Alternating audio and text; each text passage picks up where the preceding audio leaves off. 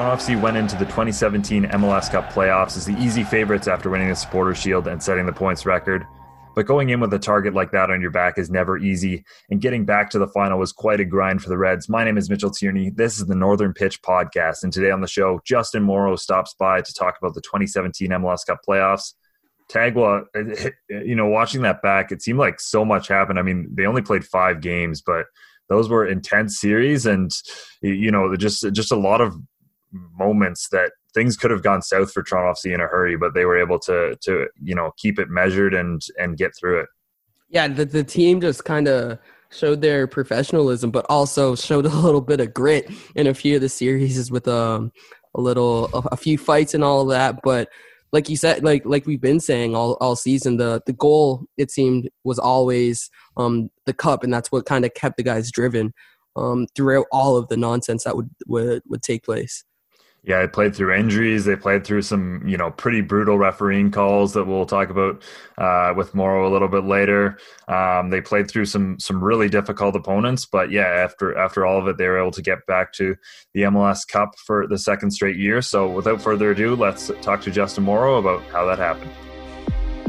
Hello, this is Stephen Caldwell, and I'd like to tell you about my new podcast, Footy Talks with Stephen Caldwell, which launches Monday with my player-to-player interview with Josie Altidore. Subscribe now by searching Footy Talks with Stephen Caldwell wherever you get your podcasts. We're now joined by one of the longest-serving members of Toronto FC, yet another 2017 MLS Cup champion, Justin Morrow. Thanks for hopping on the Northern Pitch Podcast. Anytime, guys. Happy to be here. Yeah, thank you for pulling up. Before we get into the nitty gritty, we are in a quarantine right now. Yep. Everyone's at home. So our first question is not football related, but what are you watching right now? Do you have any Netflix Crave recommendations that have been keeping you going? Yeah, so I got 2 little ones here. So I'm watching a lot of super simple songs during the day. Keep my daughters entertained. A little Sophia the First. Since Disney Plus came out, that's been perfect for us quarantine in our household. And let's be honest, the thing that's keeping me going is Westworld on Sunday nights, which just ended last night, and the Michael Jordan documentary. Yeah, that one's been good. I've been crushing the Barca one too. I've been crushing the Barca one on Netflix. I just started that Barca one. Are you Barca or Madrid guy? Thank God those came out. If I had to choose between the two, I would choose Barca, but I'm a United fan, so we can end this podcast now. The John Malkovich narration on that Barca show is pretty hilarious. I watched it in Spanish because I was I turned it on for 30 seconds, and I was like, no, I'm not listening to this. I switched right over to Spanish. Yeah, my Spanish is pretty good, so I could understand it, but I put the subtitles on. I was like, I'd rather read them. Yeah, that's fair. He said Johan Cruyff or something 2 seconds in. I was like, oh no. Why didn't anyone tell him? No way they could let that happen. Yeah. But going back to the 2017 season, you actually have one more trophy than most of your teammates. I know Josie and Bradley joined you late for that campaign, but you were able to win the Gold Cup that year as well. What was that like, kind of, getting another trophy midway through that season? It might be the highlight of my career, because growing up playing for the youth national team was such a big deal, and I never got to do it. And I played with a lot of players in Cleveland that were on the youth national teams, and it was always a dagger to me, because I considered myself one of the best youth players in the country, but yet these coaches just never saw me that way. And so to reach the full national team and to win a trophy with a full national team, that was the highlight of my career. And to do it with 2 teammates in Michael and Josie, that was really special as well, to see how they interact with the national team guys, and really to take a step back and see how big of a deal they are, because I've been around those guys a while now, and we've formed friendships, but to just see how important they are to that program, what they mean to all the national team fans, that was really cool as well. That's huge. It must have been a huge kind of look at me moment. I did it, made it. Yeah, it was amazing for me, and that was right before the U.S. didn't qualify. So I feel like that was like the last one of the last good memories for the national team in a while. And now we're slowly building our way back up. So yeah, it was a good time. And then moving into more of the MLS and the TFC, let's talk about the hat trick that you had against the Red Bull that kind of clinched the Supporters Shield. You had some tap-ins, but your second goal was a nice little trick the keeper there. So, well, I've said this before, but that team is so hard to play against. They're so competitive. And to score goals against them just feels fun because they get so upset. And so I think I've had assists against Red Bull before, but I hadn't scored. So that was a really nice one to get those goals against Red Bull, and especially in such an important game. Like celebrating with all my teammates in that moment was the best. Yeah, that was a huge year for you goals wise. I think you had a career high of 8. What was it, about the team and the way they played that allowed you to have so much offensive success?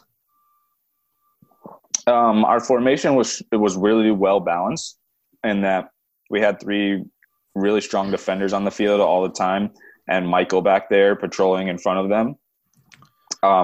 Really good communication into the guys in front of them, and then the guys up top and in the midfield were all really on their game and really at a high level, a high talent level. And so when you have that balance within the team, you can really pull teams apart. We could hurt teams in a lot of different ways. And for me, I just felt like I didn't have to play outside of myself. I just had to be the best version of me. And whenever a player feels comfortable to do that, that's probably when they're going to play their best. And that's what it was for me. Switching gears a little bit here, you've been with the club for a long time. I wanted to talk about kind of the change in reputation maybe from the club from when you first came, and as guys who were there for maybe a year or less, guys were just rolling through at the start. Managers were rolling through. Whereas now where it seems like a place, guys who really have a ton of options want to come and play at. It's really come a long way. Yeah, it has. And that's due to a lot of different people. When I first got traded there, I've said this before, I was scared. I was coming from San Jose, and it was just at a time when Toronto FC's history hadn't been that good. And as you mentioned, players were in and out all the time. Coaches were in and out. Here, Ryan Nelson got canned halfway through the season, a little bit more than halfway through the season. And so it didn't have that reputation, but I could tell it was slowly turning that way. And Tim Leiweke brought this really big club mentality to Toronto FC. He had a big vision for the team. He started off with the DPs, and the thing that I give him credit for is really sticking to his guns when it didn't work out in 2014. The whole Jermaine thing didn't go the way we expected it to, but he dipped back in the pool and went back with Seba and Josie. And between him and the commitment from our owners to be able to go get those guys, a lot of credit goes to them, because a lot of teams might have just taken a step back at that point and say, hey, we went for it. It didn't work. Let's pivot. Let's change directions here. But we were really committed from the top down, winning a championship, and through many years of development and changing a lot of things, we were able to accomplish that. And then you talked about it earlier, how you enjoyed just scoring goals and just how fun it is to score against the Red Bulls. You guys, the playoffs, you had a big win at Red Bull Arena. What was that like? That was incredible. I think that was the beginning of our playoff run. Yeah. And those games are always so nerve-wracking, because after having a good season, it's even more difficult to top it off in the playoffs and really win that championship. You see it with a team like LAFC, who has an incredible regular season, best team in the league, breaks all the records, wins Supporters Shield, and it's tough to climb that mountain again. And so when you start off in a place like Red Bull, there's nerves there, but the big team experience from our team, guys like Seba, Michael, Josie, and Victor really calmed us down. And Victor scoring that goal early as he did and so calmly, that really put us on the right track. And from there, it was always a tight series. They're a good team, but we won out in the end. Yeah, and then that second game at BMO Field, that's probably one of the wildest games I think we've ever seen in the playoffs. Yeah. They came there pretty intent to throw you guys off by whatever means necessary, and I guess I'd be remiss if and mentioned the tunnel incident. What do you remember about that, and I guess how that kind of changed the game? So I came in kind of late into the tunnel incident. I was already by the time I was walking up the tunnel, it was already going on. Like both teams it was madness, and I didn't know what was happening. But their coaches, their players, our coaches, our players, everybody was really tight with each other, yelling, screaming. There was grabbing, and so I didn't know how it started or anything. And then we walk into it, all clears away eventually, and we walk into the locker room.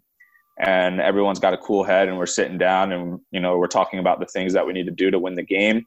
And an official comes in and lets us know that both Josie and Sasha are going to miss the rest of the game. And from that point, it was kind of like, okay, we got to figure out what we're going to do here. And credit to our coaching staff, credit to the guys that were able to change their mindset in that moment, change our tactics, and hold on to the win. Yeah, that second half was absolutely it got even crazier. The two disallowed goals. Even the ref and Vasquez had kind of going head to head. That was, but you guys ended up pulling it through. But that was, I mean, these nights at BMO in the playoffs, not just the playoffs, but the regular season as well. But that night in particular, where it's dark and rainy, and the tension is so high, and the stadium is packed. Like, those are my favorite memories, and I just remember battling so hard for that game, and it was a very close game, and Alex Bono makes a crucial save in the second half, where if Bradley Wright Phillips scores that goal, then we might be out, and so we were living on the edge there for a moment, but the guys really dug their heels in, and that's the mentality that you have to have. A winning team has to have, that you have to be able to win in a lot of different ways. And on that night, we showed that we could, because we had played really good football throughout that year. But once the playoffs come around, it's a different football. It's a different type of game. And so we showed that we could kind of morph in that moment and win the tough ones as well. Yeah, and then you go into the next game against Columbus. Josie's obviously out because the red card. Seba's out as well. I think yellow card accumulation. So you're without two pretty key players, and you guys are still able to go down there and get a result. What did that say, about the depth of the team, that some of the other guys were able to step up in a big way, and kind of that was a big theme throughout the season. Yeah, I'm glad you mentioned that about the depth of the team, because that's one of the strongest teams I've ever been a part of, and because everyone fought that year in practice day in, day out, so that when they got their chance to step on the field, they really did make a difference. And there were so many guys that changed games in the middle of the season where the first team wasn't getting it done, and they came in and gave us that boost of energy, and at the end of the day got us points, whether it was a tie or 3 points on the day. I just remember so many times that happening. And so in the playoffs, at some point, you're gonna rely on those guys as well. And in a game when Seba and Jose are out, and we have to go on the road, we put in a solid performance. They had us against the ropes a little bit in the second half of that game too. They hit the crossbar, and Columbus were a really good team that year. And so for us to get a result there to bring it back home and give us the advantage at home was really big. I remember after that game in particular, some of the media, not me personally, but some of the other media were criticizing you guys for playing a little ugly. Brilliant save. Playing, playing maybe not up to the beautiful soccer that you guys had played all year, but I guess in terms of game management and kind of taking the game as it was, what was kind of crucial to that during the playoffs, that you guys kind of managed the game as it went along, the games as they went along? Well, Red Bulls is a really distinct opponent because of the way they play. They're very aggressive. They like to press. The game is very fast, and they play in transition a lot. And so that type of game doesn't lend itself to the type of football that we had played the majority of that season, because if we're not at our best at any moment and they take advantage, that's what they're looking for. And in the playoffs, the margin is so slim. You give up one goal here, and that could be the whole series. That's why these series like the Montreal series are so crazy, because there's goal after goal after goal. Usually playoff series aren't like that. And so Red Bull was something that we had to manage. And then Columbus as well was a very good team, very tactical, just like we are. And whenever we played against them, it was very cagey. And I think that's what you saw in that series. I just remember how much preparation we did on the chalkboard before that series, and they have players that can really unbalance you because they have players that can do multiple things. Like in my position, I play against Harrison Awful, and he's so good tactically and technically that he can hurt you in a lot of different ways. And so when you have teams that have players that can do these things, it's really a tactical battle, and I think that showed up. And then you kind of commented on it earlier, but all throughout that playoffs, Bono just came up big and was making huge saves. You want to just talk about the impact that he had and having like a keeper behind you that just was playing like crazy. Yeah. That's part of winning championships. You need everyone on the field to step up and do their job extremely well. And I don't see a team winning a trophy without their goalkeeper making some important saves along the way. You saw Q this past playoff run we had in 2019 make big saves at home against DC in Atlanta. And Bono had done that all year in 2017, and especially in the playoffs. I mentioned that big save against Barrett Phillips at home in the second leg against Red Bull. Those are the things that get you to the final and make you feel confident.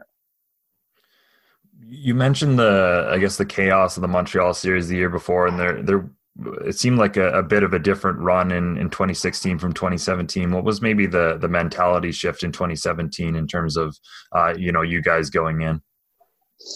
Well, in 2016, the big thing was that we made it to the final and lost at home in front of our fans, and we were just bloodthirsty for a championship after that, knowing that we had the talent to do it, and the only thing that was missing was the mentality to do it.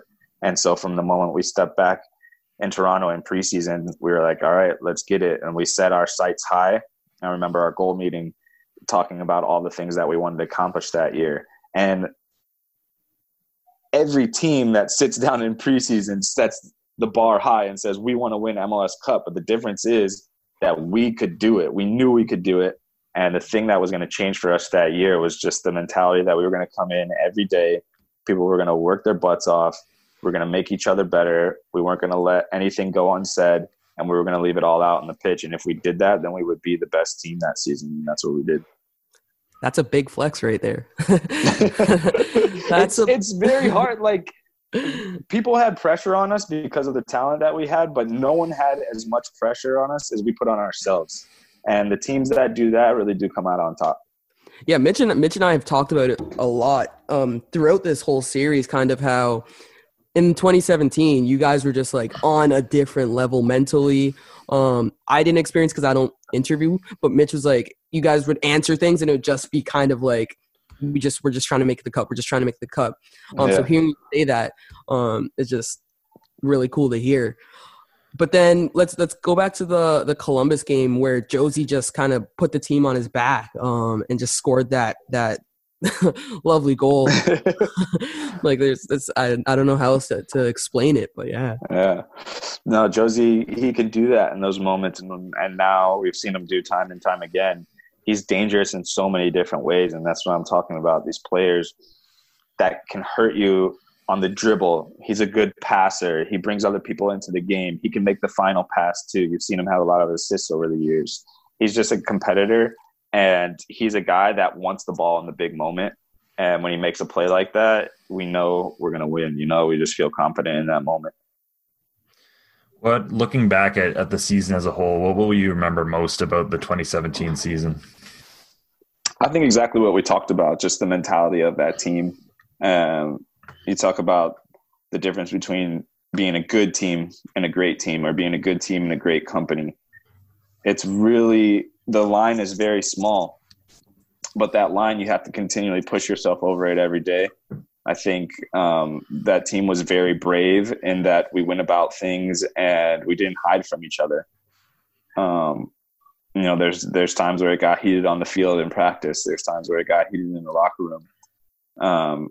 Never over the line, nothing that went over the edge where it was harmful. But those things, those interactions that happen off the field are what push you in games when your back is against the wall to be able to fight back and to win.